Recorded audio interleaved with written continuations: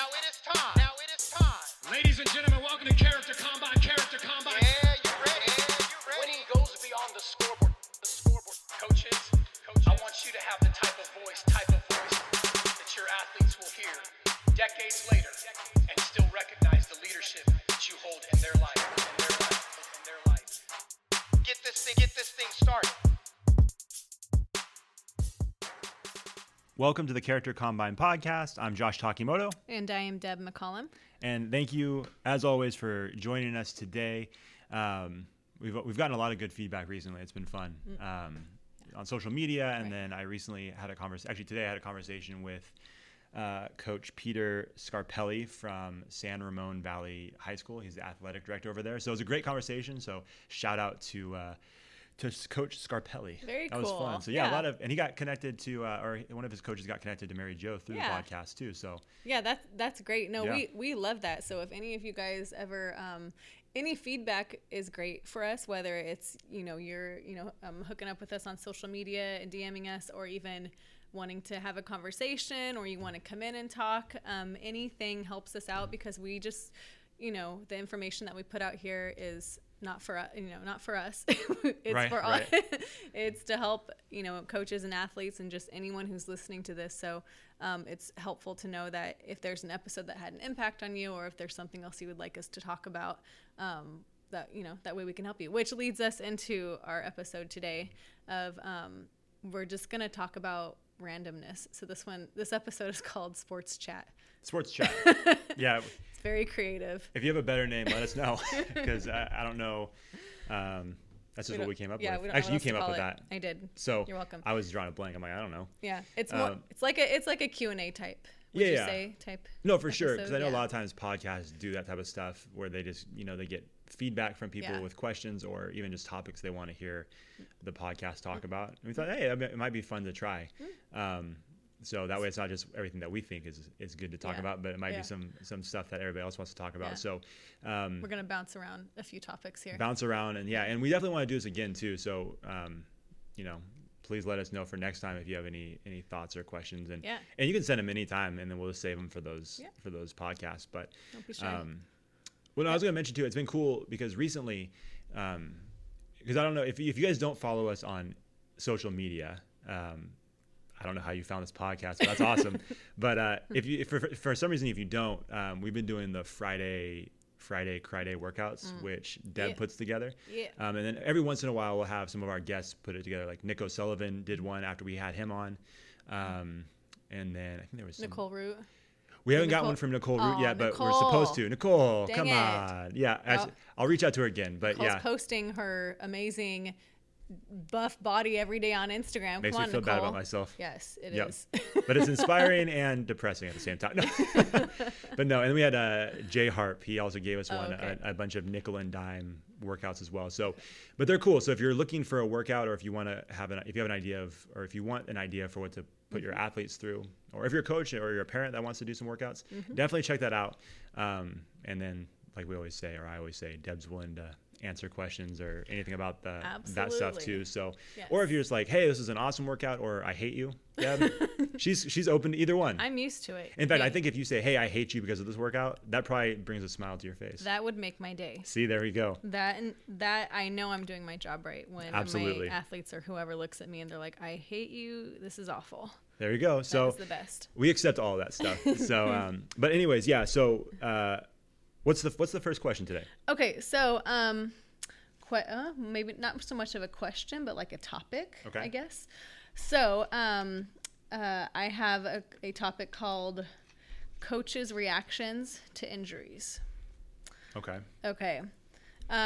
So, and I've talked to a couple of athletes, like former athletes, and I know that some of them struggle with just the way either there's a harshness to some coaches how they react to injuries. I don't know if it's more at the NCAA level or at the high school level, probably more so at the NCAA level, but just because there's so much more pressure. What do you mean by harshness? You mean as far as they're frustrated with the athlete, or frustrated with the situation and then take it out on the athlete? Probably a little bit of both. Okay, interesting. Right. In terms of like, you know, as a coach, your athlete's injured and now that athlete can't play and that's your best player. And especially at the collegiate level, they're being, you know, you're getting paid to coach. That's your job. That's your livelihood. So anyway, one of my former players wanted us to just address that topic of coaches' reactions to injuries, the harshness versus compassion, like just how they can deliver their tone. And this one we don't need to get into this one, but you know, one of my athletes, she was just pretty much requesting like that coaches bring more compassion into it instead of, you know, what's wrong with you? Why are you getting hurt? Not the athlete didn't mean to get hurt. Right. So there needs to be a balance there. And just for myself, you know, as a coach myself, there definitely does need to be a balance of just having at least some compassion for the athlete and then letting them know, okay, this is what we need to do to get you better. And this is how we can, you know, preparing you so that you don't have, this is how we can prepare you to not get hurt next time, because that really messes with an athlete's mentality. If the coach they're already injured, and we already had an episode about injuries and just the mental anguish that the athlete goes through. So for the coach to not come down so hard on them as to why they're injured. And I don't know how prevalent this is. I'm listening. I would kind of love to meet these people that are doing this, because that seems, I mean, it seems kind of crazy. Yeah. And I get, it happens. Yeah, I mean, I can get how a coach would be really frustrated and not react in the best way in the moment. Right. But to come down on the athlete is crazy, especially if they're not doing something like if they were riding their skateboard and they got injured. Yeah. Yeah, I mean, that's not in competition, so that was your fault. Like, you probably shouldn't have been riding a skateboard during the season. Right. But like from a competition, like if you say you tore your ACL or something during competition and the coach gets mad at you, that's crazy to me. Yeah. Yep. Me too. No, me too. Yeah. Yep. So I don't get it, I guess. Right. Now again, I can see how it's like, oh, our best player went down, because of the frustration of the moment, I can see how them, maybe reacting in the way they shouldn't. Right. Hopefully, if that's ever happened to you as a coach, hopefully you circle back around and you say, hey, it hit me. It hit me off guard, or just like it did you, but. Right. That's interesting. Yeah. It could have been a situation where whatever, position this player was playing, that there were no backups and the coach gets frustrated. Like, there can be those situations as well. So it's definitely obviously smart for the coach to have backup players for a certain position, and for me, and all I think about is softball and baseball. Like, again, Josh and I always go back to those sports just because that's all we know sometimes. And so, I was a pitcher. And so if I'm the only pitcher on the team and there's no one else, there's no backup, of course the coach, especially if I'm at the collegiate level, and this is just an example, of course the coach is going to be upset, but then there should also be some backup pitchers. It shouldn't just all be on me. So, right. Yeah. Yeah. Well, I mean, I think I mentioned this on a podcast before. When I was younger, I played in an all-star tournament where the coach, if I remember correctly, the coach was being kind of stubborn about a player that I don't think he maybe didn't want on the team, or there was some issue where basically it was that situation where he didn't carry another pitcher or enough pitchers. Right. And so obviously when you're playing those youth leagues, there are some rules as far as, you might have multiple pitchers, but if they pitched the day previously, you can only do so much, right? Like they monitor that stuff. So you can't just keep pitching people. Right. And it's different than softball, where baseball is like, you really shouldn't be pitching guys back-to-back days, especially if you go multiple innings. Right. But I remember I was pitching and I got hit by a line drive right in my throwing arm funny bone. Ooh. And ball went to center field. I mean, it ricocheted quite a ways, and I tried to throw, and the ball I just kept throwing the ball and sailing it. Yeah. And I remember the coach is sitting there, like I got hit by a line drive, and he was just sitting on the bucket, like, and the assistant coach is like, "You need to go out there and check on him. He's got hit by a line drive." And at that moment, I could tell, and I was a little bit older, so it's like I understood what was going on, but you could tell he was frustrated and angry because he messed up and didn't set the team up the way he should have set the team up, and so it was a huge mess. So I get that too, but that's a coach being a baby. Yeah. Well, and just, I mean, I think so too. If a coach is going to get super upset with the athlete for being injured. One, that doesn't, in my opinion, doesn't help anybody. Right. Because everyone's pissed. The athlete's pissed, the coach is pissed. That's not going to, that doesn't help the situation. Right. Yeah, I just, anyway, we don't have to keep going on with this topic, but just pretty much the harshness versus the compassion. Of course, there's going to be, the coach is going to say, like, why haven't you been taking care of, I don't know, let's say your knee or something, you're supposed to be icing it, you're supposed to, why have, but also you need to soften that with, okay, let's get you rested, I don't know, and there doesn't need to be that much mushiness in sports. Like, we get that you need to have a tough mentality, but you also need to not come down so hard on athletes when they get injured, because the athlete themselves are already beating themselves up, and so it doesn't help. So no, I agree. I think it's a case by case thing. I think, and yeah, it's absolutely like, it's going to change depending on the situation. And it's like everything we've always talked about. Right. It depends. Kind of depends on who you're talking to. It depends on what happened and how it happened. So yeah, if you realize that one of your athletes is maybe not the most dedicated in the gym, or it's time to lift, or condition, and they get injured, that might be a different conversation than the conversation you have with someone who's always in the gym, takes care of their business in the classroom and out of the classroom, on the field and off the field. If they get in, what I'm saying? Like, that would be, hopefully that would be a different conversation. It was like, okay, that person's dedicated. This was a freak accident. So absolutely. And it really comes down to, you have to be a leader. You're the coach. You're the adult in the room, and you have to be a leader. And, it's not about you in that moment. It is about your team, and it's about your athletes. And everybody's feeling, the injury, the loss of a player in that situation. So you have to be the one that the captain of the ship. You got to keep it together. And like you said, Deb, getting mad or frustrated with everybody, it's not going to help. You're just a bad leader at that point. You need to kind of step up and say, okay, I'm frustrated, and I wish we could have prevented this, but the bottom line is it happened, and now how do we move forward with it? And also take care of the athlete that's currently in that injured state. So. Good. That's good. No, that's very good. That's very good. It's I guess it's something I wouldn't even think about, to be honest with you. Yeah. So that's good. Yeah. Awesome. Okay, your turn. All right. Let's see. This one goes a little bit of a different direction. They were asking, what sport do we wish we would have played? Okay. Or could have played? Okay. Oh, that's interesting. Okay, so...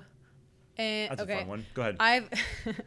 I've dabbled in a little bit of everything, team sports wise. I've played in middle school. I played volleyball, softball, basketball, and soccer. Okay. But then I kicked out. By the time I got to high school, I kicked out basketball and soccer because it required too much running for me at that point. So high school, volleyball, and softball was for me.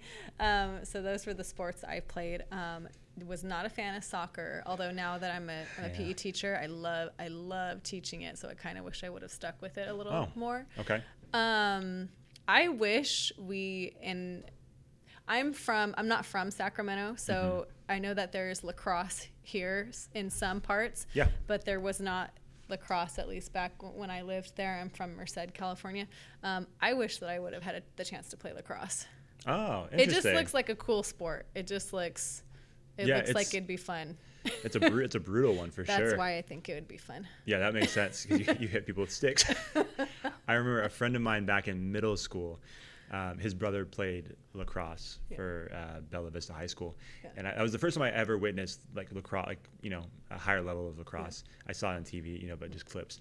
And I remember his brother got hit like right around the neck and just went down. I'm like, oh no, this is a brutal sport. Oh my gosh. So it was really interesting. But yeah, it's a rough one. But okay, cool. So lacrosse for you. Lacrosse, yeah. All right. There's probably still time. Might be able to find a place out there. Right. Some adult league. If anybody's looking for a sub one week in their adult lacrosse league, let Deb know. I got you. Yeah. Yeah. Let me know too. I'll come out and watch. Everyone else will too. Yeah. Oh. Let's see. For me, the sport that I wanted to play when I was younger, probably hindsight was I understand why I shouldn't have played the sport, was football. I always wanted to play football. A lot of my friends were playing football in like elementary school, and I always enjoyed football, but I never played like full contact football with pads and everything like that. I've never even put on a football helmet, but I always thought that would be fun. But me being the oldest in my family, my mom's like, nah, you're not gonna play. Plus, I was always super skinny, so my mom's like, yeah, it's not gonna happen. She's like, you'll break like a twig. Hey, you could have been a kicker. Well, see, I wasn't that great at soccer either, so you know, okay. because I did play soccer for a little bit, but like, I just kept moving further and further back in the field. It's like, oh, you just be a defender and get in the way. so that, yeah, the kicking thing wouldn't have worked either. But yeah, so I wish I would have played, and then wish I would have played that. But at the same time, like, hindsight, I'm glad I didn't, just because like I don't know how you know, you hear about all the like the CTE, brain injury, concussion stuff, and like I don't have much going on up there to begin with, so I gotta save whatever I have. Whatever kind of I can be honest with myself. Yeah, I gotta save them. I gotta protect them. So and I do wish, you know, the other sports too. I did try out for basketball when I was my freshman in high school, and I got cut. I think I told that story on one of the earlier podcasts, but I definitely did now that I think about it. But I wish I would have gotten more into basketball, because basketball is one of those sports that I feel like it keeps you in really good shape, because it's just constantly running, and it's a sport that you can kind of play anywhere, and you can go to a gym, a park, and you see people play, and it just it keeps you in really good shape. Anytime I play basketball now, I feel like I'm gonna get sick. There's always that, like, you have to wait for that second wind. Too much running. It's brutal, and I enjoy it, but I always feel like, ooh, I'm out of shape. So those are probably the two. Yeah. But other than that, you know. Yeah.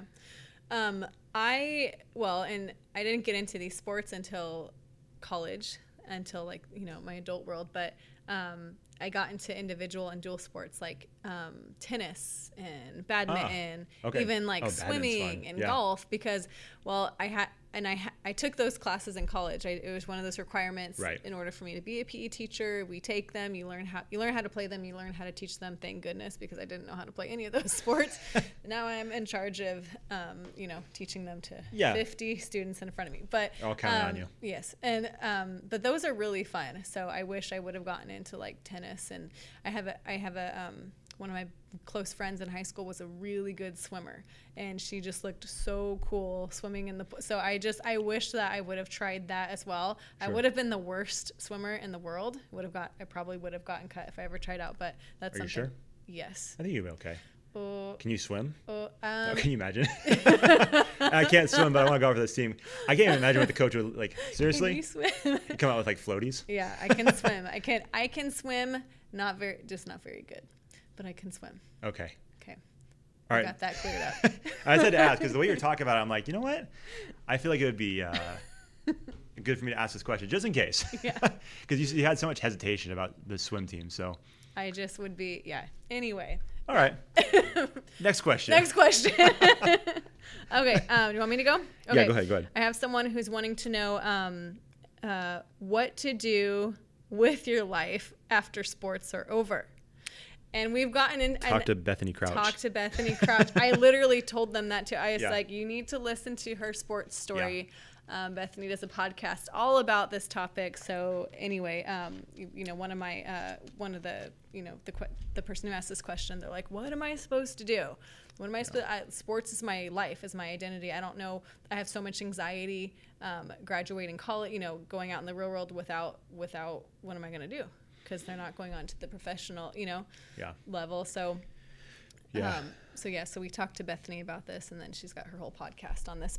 And we have an episode about I think it was our self-worth episode of just like putting your identity in the sport and being able to take that identity out and just look at you as a person. Well, and then Bethany, even her whole foundation of her sports story podcast is that she wanted to stay in the gymnastics world, and she didn't know what to do, but then that's why she started the podcast, so that she can stay in it and kind of keep her her creative athletic juices flowing. I think I did the same after playing softball in college. I didn't finish college playing. I never made it to the D1 level, but even after that I started coaching, and I kind of stayed into it. But I think that is a tough one for a lot of collegiate athletes who are gonna be done after college. Right. They're like, what do I do now?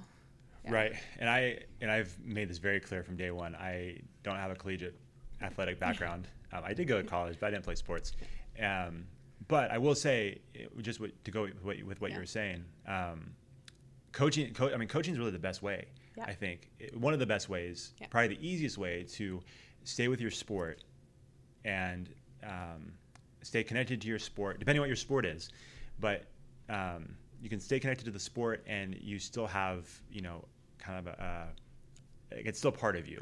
You know what I mean? And so the way I look at it is, if you are really passionate about your sport and you're like, how do I get to this next, or how do I move on once I'm done being an athlete? Well, you get the chance to pass on that passion to someone else, a younger athlete who's just starting their career.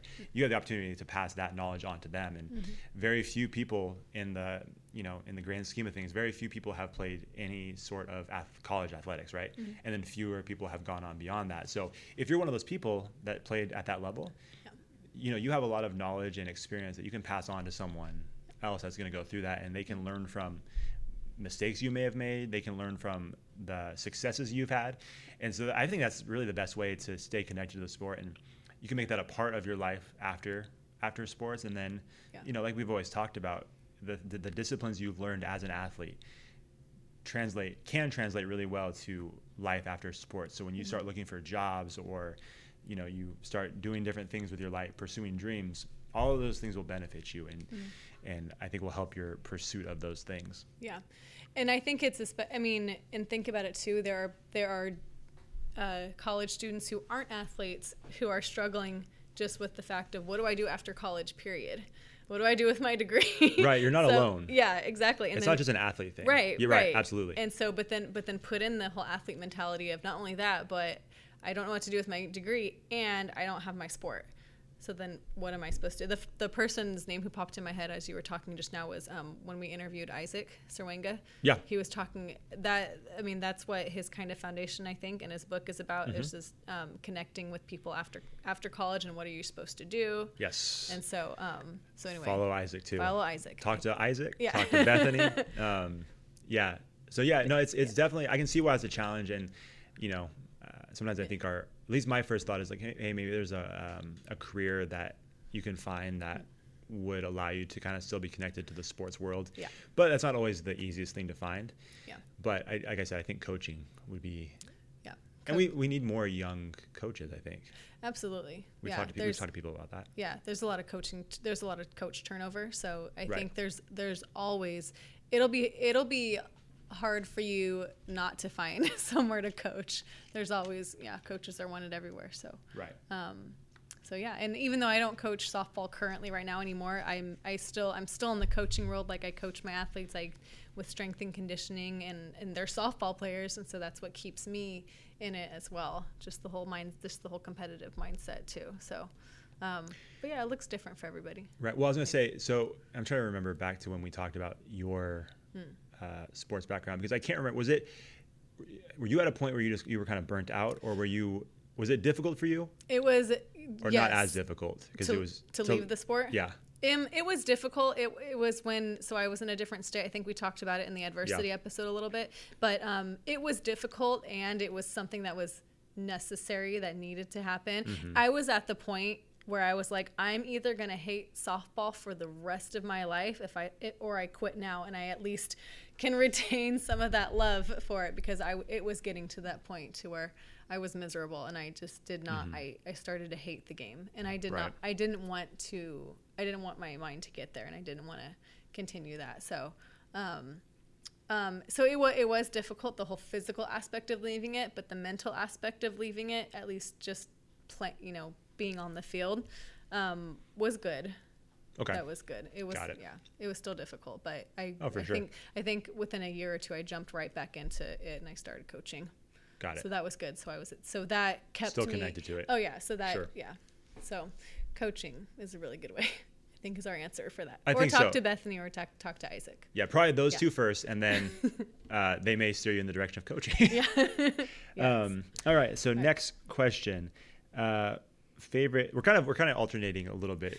Yeah. You probably guessed already, kind of the more fun, silly ones with the more serious ones. So we try to balance it out. But this one is, what is our favorite gym workout? Favorite gym workout? Anything that makes me want to puke at the end. Yes. That sounds terrible. Do you have anything specifically? You're kind of the expert here. I did. That's what we've told people. Yeah, so don't let them down. That's what I lead people to believe. Anyway. Yeah, I found early on it's not the truth. No. The first day that I questioned that was like, a month ago? You're like, I love Cinnabon. And I ate the whole thing. Like, oh, all right. This is who we're following on Fit Fridays. Yes, all Cinnabon right. and cookies. We've been fooled. You're not supposed to tell anybody. So that's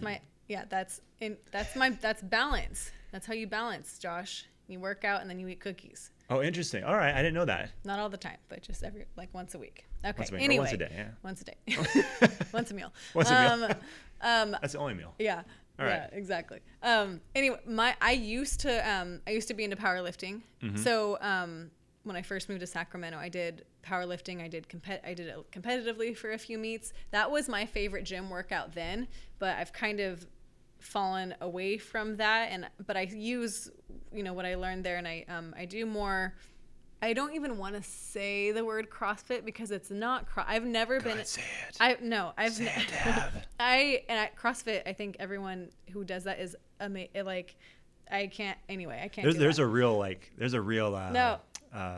philosophical, like, I don't know, struggle that Deb's going through right now. That's not the right word. What's the right word I'm looking for? Well, I don't want to call myself that because I've never been in a CrossFit gym. So I don't want anyone to think that I am saying that I'm a CrossFit athlete. I am not. But the workouts that I make up that are probably have nothing to do with CrossFit are, let me take the word CrossFit out. Let me call it HIIT. Okay. Josh is laughing at me. This is a real struggle for her. I feel like there's I'm having an internal struggle for Deb right now. Yes. So Deb's a CrossFitter. No, I'm not. I do a lot of HIIT workouts. There we go. Yeah. High intensity interval training. Right.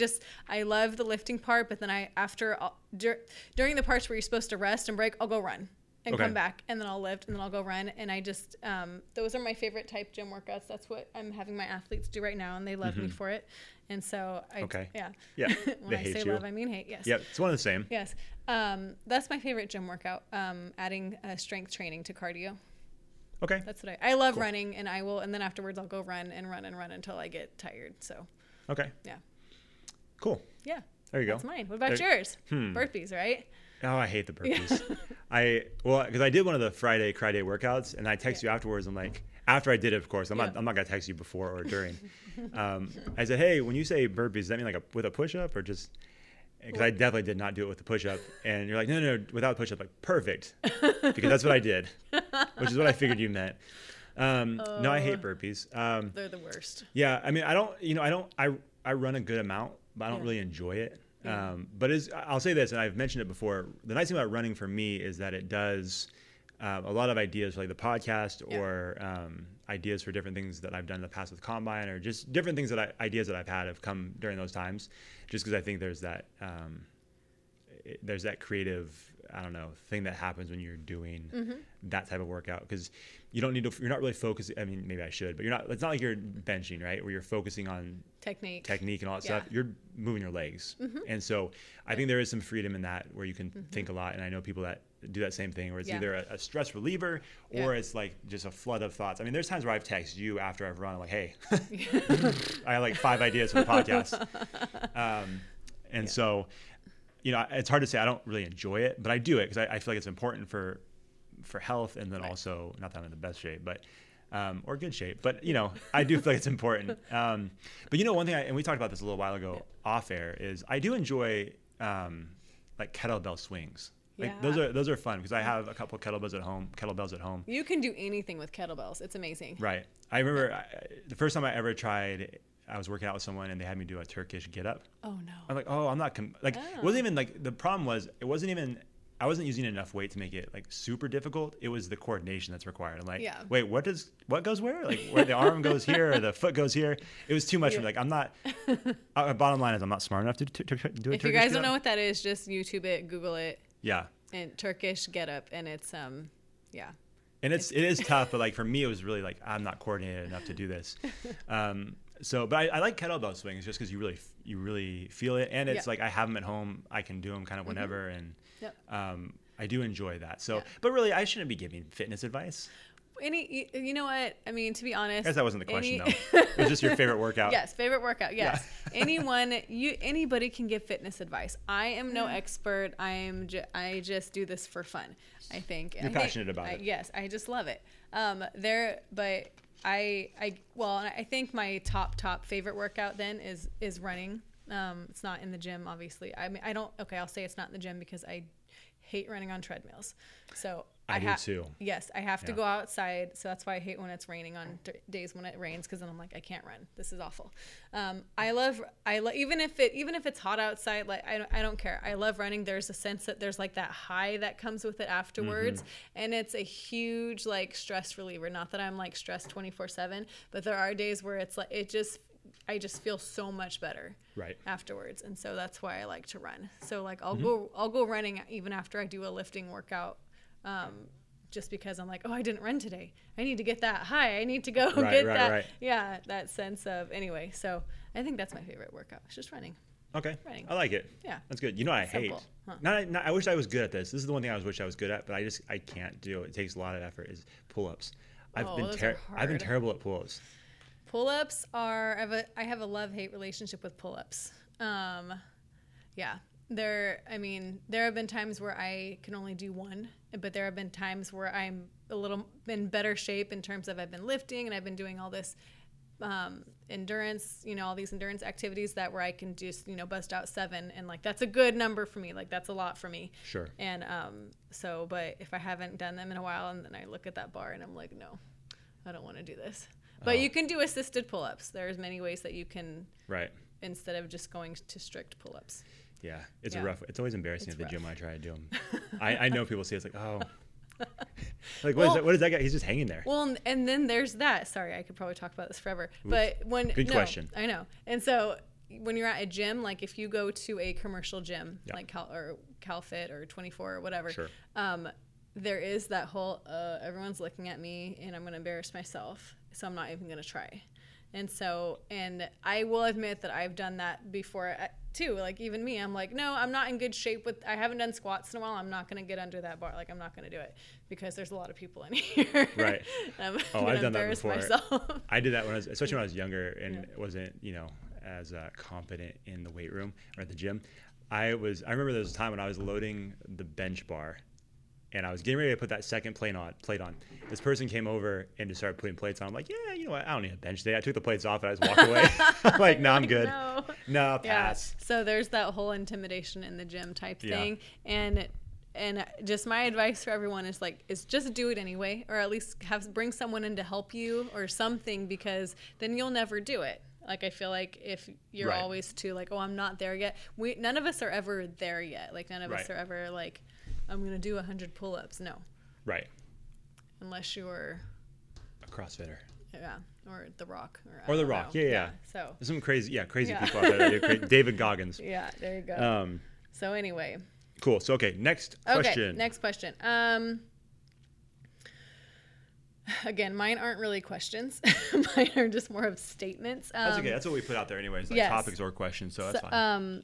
Someone was wanting us to address the issues of statistics of anxiety in NCAA sports, and leading into like how to preparation of playing at the collegiate level, coming from high school sports, because there are a lot of, I think we all know this is just a blanket statement of there's a lot of stress at the collegiate level with sports. No, I don't really have statistics in front of me about anxiety and just depression in sports, but I'm sure it's, I read a few articles as we do before we do these podcasts. And I know it's more prevalent, I think, than not, unfortunately. And then I think also that a lot of athletes, just with their athlete mentality, they're not going to say anything or report it or let anybody know that they're struggling with some type of issue to where they have to take anxiety medicine. I was talking to someone and they were letting me know just how prevalent it is on their team, that just actual medication that they need to take for anxiety. While I am not judging or against or for or whatever for that, but I think that I don't think a lot of people know about it, and I'm not sure that athletes know how to handle it. I know that I didn't know how to handle anxiety when I went through it at the high school level, and then, you know, leading up to the collegiate level. But everyone goes through different things, so there's never obviously a golden like rule or answer for that. But yeah, I think anxiety in sports at the collegiate level is more prevalent than not these days. Sure. And yeah, well, I mean, I think it's a lot of pressure. A lot of pressure for sure. Yeah. And you know, especially I think it depends on, you know, which sport you're playing and what your goals are too, you know. Right. Because I think there's some people that play high school sports that their main goal is like, I just want to play college athletics, and that's kind of the end goal. And then you have some people that are like, I want to play college athletics and then play beyond that. And I think especially when I would imagine that if you're trying to get to the next level after college, yeah, like every moment in your sport there's pressure, right? You know, or there's potential for pressure, right? Because there's more riding on it than just winning or losing a game. Your future is kind of dependent on as well, at least in their mind, right? It's like, I need to be the best right now because that's how I'm going to get to the next level, right? So yeah, I have no doubt that pressure can mount and you know, just kind of overwhelm and overtake someone. And I guess I don't know. I mean, I'm not a counselor, I'm not a psychologist, so I don't know how that stuff, you know, how all of that stuff works. But I guess the way just off the top of my head, I mean, I imagine, because like you said, it is difficult for athletes because it's a sign of weakness, right? Like you don't want to, you know, hey, don't rub it when you get hit by a pitch, right? Because you don't want to show like you didn't affect me, that pitch didn't hurt me. Same thing with injuries. You have people that play and they try to minimize their injury because they don't want to show weakness to their opponent. So I think it's just naturally built into us as athletes, is we don't want to give any edge to the opponent. So that being said, I think it does translate or it does affect you know, our own anxiety and stress that we might, you know, deal with, and we just kind of try to push it away and say it's not, try to push it away or mask it somehow just to get through it.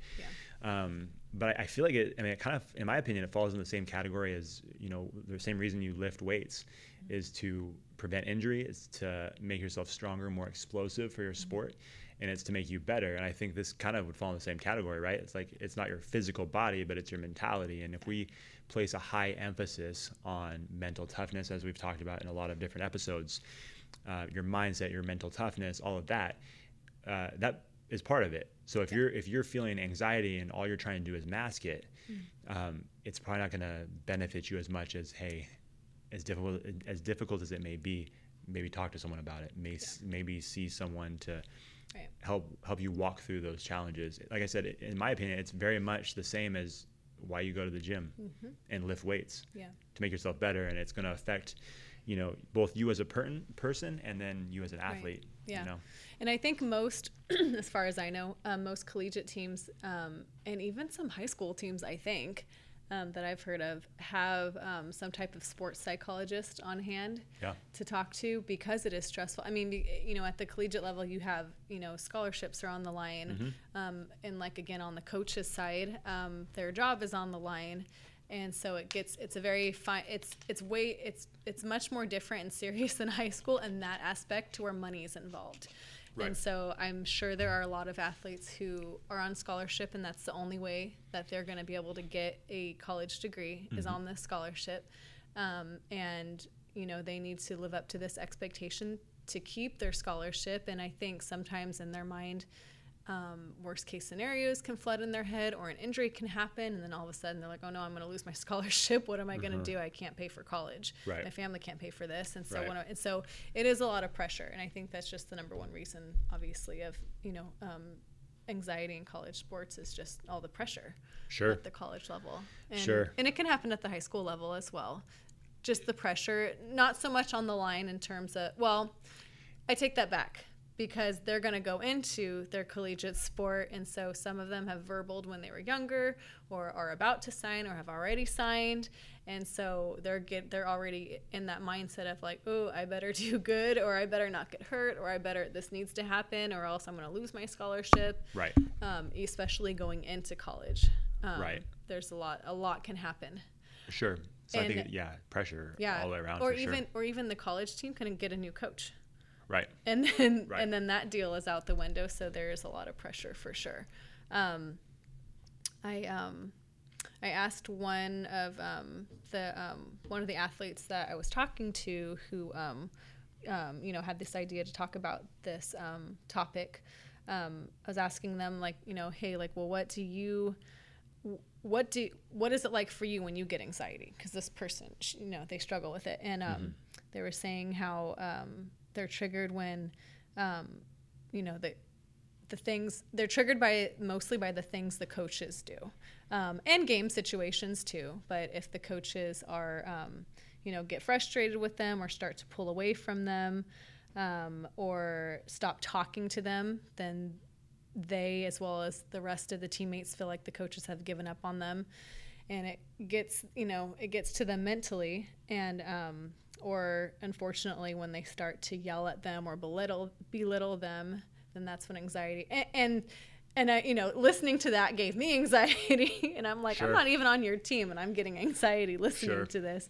So, there was that they went through, and then I asked them, like, well, what types of thoughts do you have? And they were saying how it's more of their mind telling their body that they can't do it, or that they're not good enough, and that their body, like, physically stops doing what they need to do in order to get the job done at that sport. Right. And that there needs to be a process of calming themselves down. And so I don't know if it's talked about enough, just because, like you said, Josh, it's like a sign of weakness in a sport to even admit that this is giving me anxiety. There are many people who are like, what? Everyone has anxiety, which I think is true.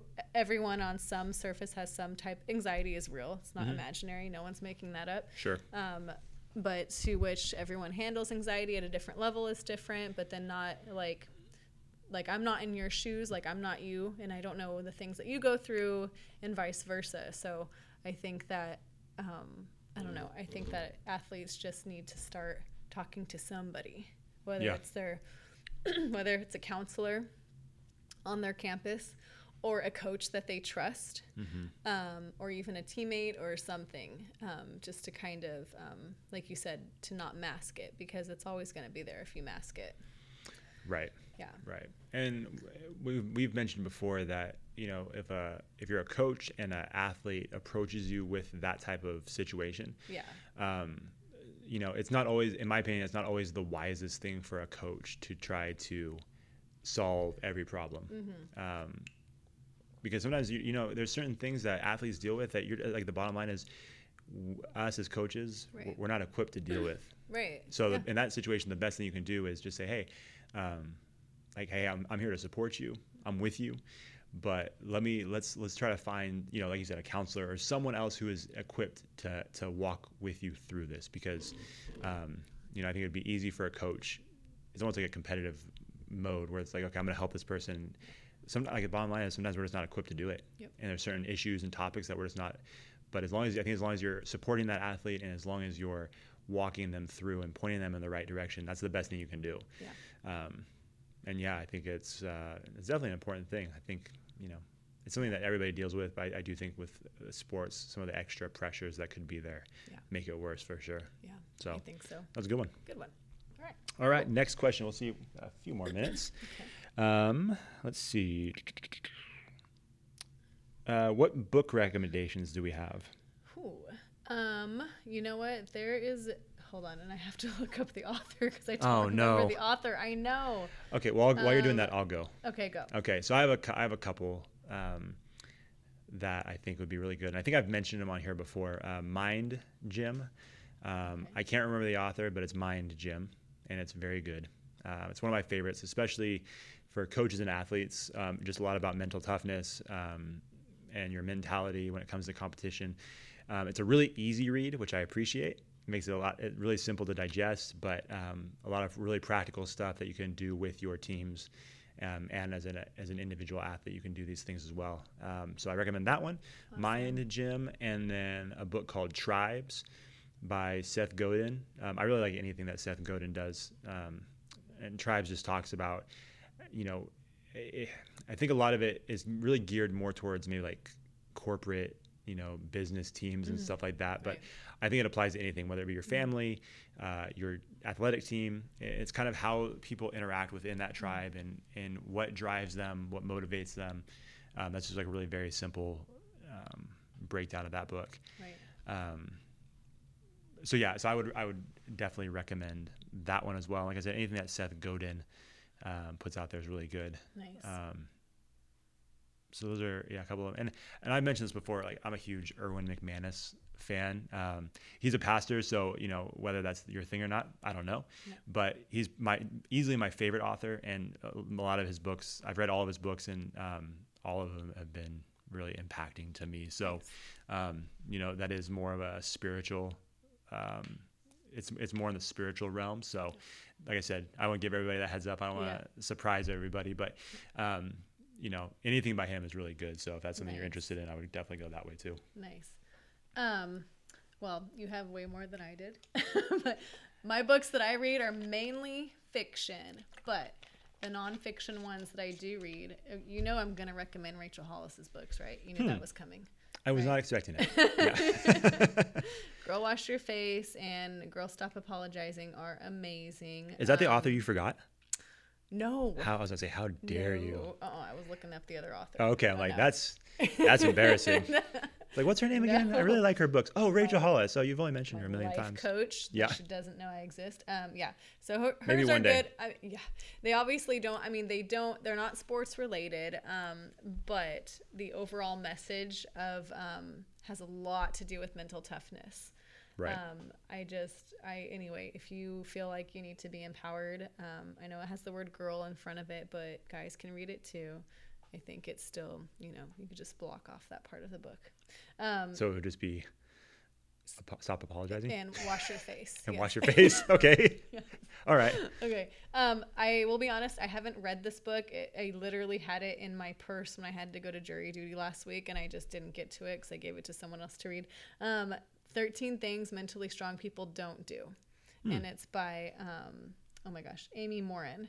And I haven't read it, but it's on, and I feel bad recommending it before I read it, but it's on I know. Take this with a grain of salt. Josh is looking at me like it's, it's got like a 4.5, 5-star review on Amazon. No, it's one of those top books. A lot of people have heard of it. Sure. So let me know what you think of that, if I should read it or not. But 13 Things. Hey, this was not supposed to be a. I know. Oh my gosh. You know what? It's okay. You just hijacked this whole segment. I did. I know. I did. And it's like, hey, do the research for me so then I can decide if I want to read this book. Yes. Okay. Here's a book What is going on here? I'll tell you. No. Quiet Strength by Tony Dungy is really good. Have you read that one? That's a good one. No, I know Tony. I like Tony Dungy's stuff. I haven't read it though. Okay, so that's I had to read it for a class assignment when I was getting my master's, but I'm really glad I did. Sure. It's more about his life and the things that he has gone through, but it's really inspiring. So. He was a really well-respected coach for sure. Sure. Absolutely. So that would be, and knows a lot about winning and mentoring. So that's absolutely. I imagine that'd be a good one for sure. Yeah. That's good. I think that's a good list of books. I'll also say, I'm sure a lot of people have already read this book, but I think it's You Can't Stop Me by David Goggins. Okay. Yeah. We gave a copy away we did a giveaway on Instagram. We gave a copy away of that. He's just amazing. Anytime you have a chance to follow him on Instagram or watch any of his videos, very intense, and he will definitely motivate you for sure. So we would recommend David Goggins' book, and then also Kevin Bracey put his book out, and then Dwight Taylor Sr. has a couple of books out there. Yep. So definitely check those out, because I think we love supporting all those guys. Isaac has a book too. Yes, Isaac has a book too. Okay. So is that? I think that's it. Everybody. That's it. Sorry if we forgot you. We're so sorry. Yeah. I was trying to think. Our guests that we had on. Yeah. I know. I think that's it. But those are all those guys. Definitely support those guys and get their books. So, sure. All right, cool. On to the next one. Is it my turn? I think so. Okay. I had an athlete wanting us to talk about different coaching styles, and two in particular. You have, I guess, good cop, bad cop is what I would call it. Okay. More specifically, hard ass versus encouraging. Sure. Those two words. Right. So anyway, I think it's definitely important to have a mixture of both. I think that, I think as a coach, you need to be true to who you are. But I think that if you're the type of coach who is more of the bad cop coach all the time, okay, but make sure that you hire assistants who are good cop. And so that you have that balance and allow your players to go to them as well, so that there's not just bad cop thrown at them. So I guess the athlete that I was talking to was struggling with that with one of their coaches. Okay. With just constant bad cop. Right. And athletes need to learn how to deal with all of it anyway. So, but there does need to be, like I said, if you aren't the type of head coach that can display both good cop, bad cop, if you're good cop, I don't know. I think as a head coach, you need to be some type of bad cop for sure. But if you're all bad cop, you need to make sure that your assistants are, have a little bit of good cop in them, so that, just so that the players will respond to them, because players will shut down. Right. If it's constant, I guess hard ass is the word I'm looking for. Right. Well, yeah, I think, because it's always a little bit tough with this type of topic too, because like you said, I think you kind of alluded to it. It kind of depends on the situation, because sometimes, and I'm not speaking to whoever you got that question from, so don't take it personally, because I don't know you or who you are, but just in general, I think sometimes you'll hear that about a coach, and then it's more of the athlete being sensitive, or maybe a pride issue with the athlete where the coach corrected them, maybe in a tough love way, and they just didn't like it. And it's like, oh, that coach is so, such a always on me. It's like, well, but like, they're also a coach. They're trying to correct you. There was something that, went wrong, and they needed to correct you in that because it was a preventable mistake. Like we talked about mental errors and stuff like that. But there are some coaches that it's just their whole MO is yell. And you're always looking at those coaches from the sidelines, and you're like, oh, that dude is going to have a heart attack. Like, what is going on here? Like, face is red, vein popping out of the neck. It's just crazy. And I guess the way I look at it, so, Joe Ehrmann was the man who inspired the Character Combine in the first place. And he's all about, like, you got to show your athletes love. You got to show them that you love them as people. And we believe in that. That's why we do the Character Combine is, you're teaching tough love, you're teaching discipline, a lot of stuff. But at the very core of what you do as a coach, it should stem from love. You should have love for the athletes that you coach, and you should have this desire to see them succeed in the sport and, more importantly, life. And so I guess that's the way I look at it, is even if you are maybe a hard-nosed coach that's, very much, maybe a little bit louder, yells a little bit more, is more of the tough love, like you said, bad cop. My concern would be is if it's not stemming from love, then it's just, you're just yelling and you're just angry, and your athletes are taking that. Now, if you're doing that and you have the ability to come back and like say, hey, this is why I do it. This is why, we do this. I love you guys, and I want to see you guys be the best you can possibly be. That's very different. And so I think it really depends on the coach, and some of it depends on the athlete's sensitivity.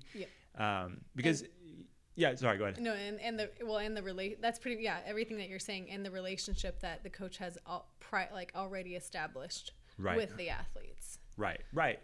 So, I know coaches that are a little bit louder and a little bit more intense, and their athletes would run through a wall for them.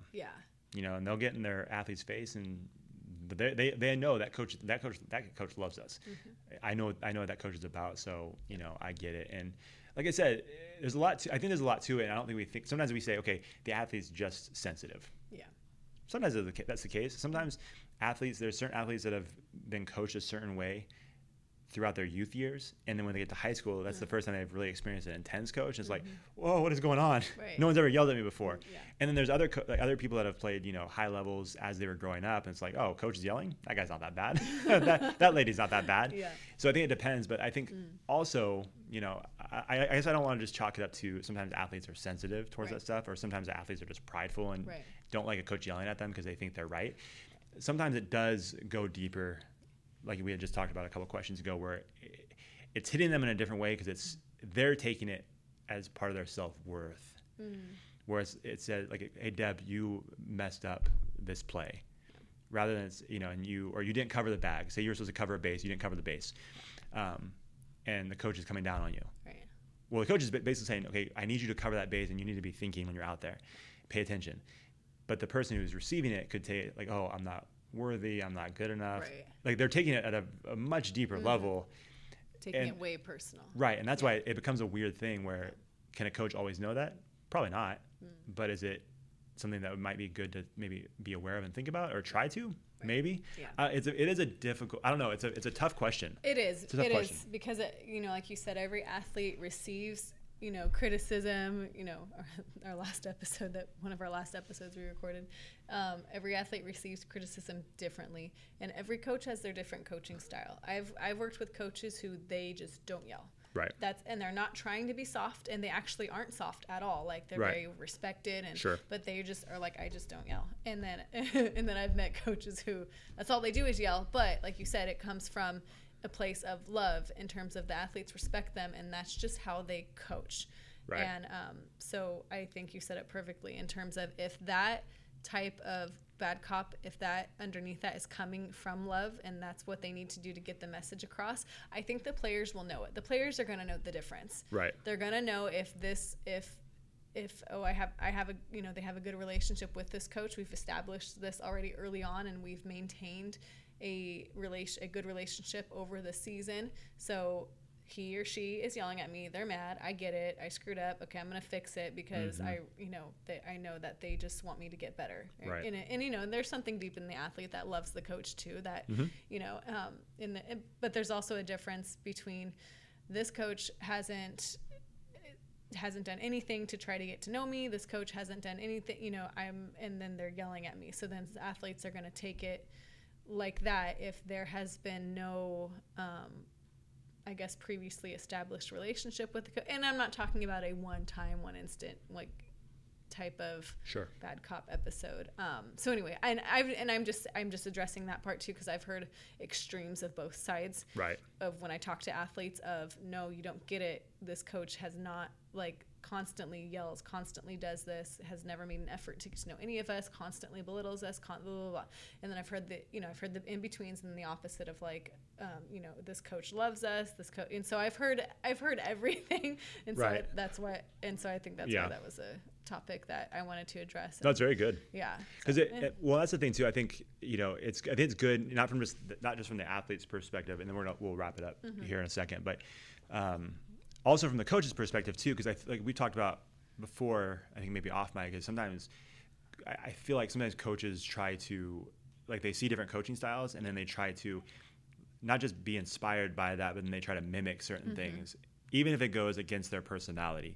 Like me, I've coached just a little bit, but if I was trying to be a yeller or very intense, it wouldn't really be my fit with my personality, and it would come off as inauthentic. So it's that's not going to really work. But I think sometimes people see these coaches okay, I need to be more like that. Yeah. No, I think you need to work within your strengths and maximize those things. And you can be inspired by different things that those coaches do, but if it goes completely against your personality, it's probably not going to be super beneficial. It's probably going to look very fake, disingenuous. Yeah. Right. And like you said, the athletes will know that, and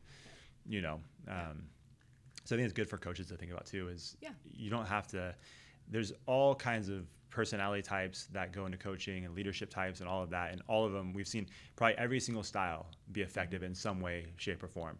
I think you just need to find the one that fits best for you. And like I said, as long as it comes from a place of just love and you have a heart for your athletes to succeed, then, I don't think you can really go wrong. Yeah, I think so. That was good. That was good. That was a good wrap up. I think we had a couple other questions we just didn't get to because we talked a lot about certain questions. That's what happens. So, but yeah, so that was fun. So we definitely want to do that again at some point. Yes. So if you guys ever have any questions that you guys would like us to address in this sports chat, or any podcast, topics you want to hear us talk about, all that stuff. Want to hear Josh and I arguing over something? Just. There's that too. I'm not sure what that would be. I don't know. But not really. We bicker, but we don't argue. We definitely bicker. But yeah. Argue off air. Yeah, it's like we save it. We try to present a strong front. Yeah, we gotta be professional. And then after we get off air, it's like, man, I can't stand you. I know. 2 weeks. 2 weeks. That's it. That's it. This is like what episode like 34 or something. I was like, that's it. Dang, 34. I think so. That's crazy. I can't remember. We've tried doing this before and it was terrible, but I think we're over half a year mark. Sorry, I just interrupted you, but yes, that's very true. Wow. Yeah. Yep. So I think we have just recently we had Tyler Andrade from Absolute Flex Appeal. Yeah. We had Marcellus Howard, who's the backyard legend YouTuber. Coach Horner. Those were our recent ones. Those are the recent ones. Actually, I think that might be it. I think that catches everybody up. Yeah. Criticism was one that we just did too. Yeah. So a lot of good stuff. So enjoy that stuff. Let us know what you think. Yeah. And like I said, please rate, review, and let us know how we're doing on iTunes. That would be great. That'd be good. We're at 11. Sweet. We're at 11 5-star ratings.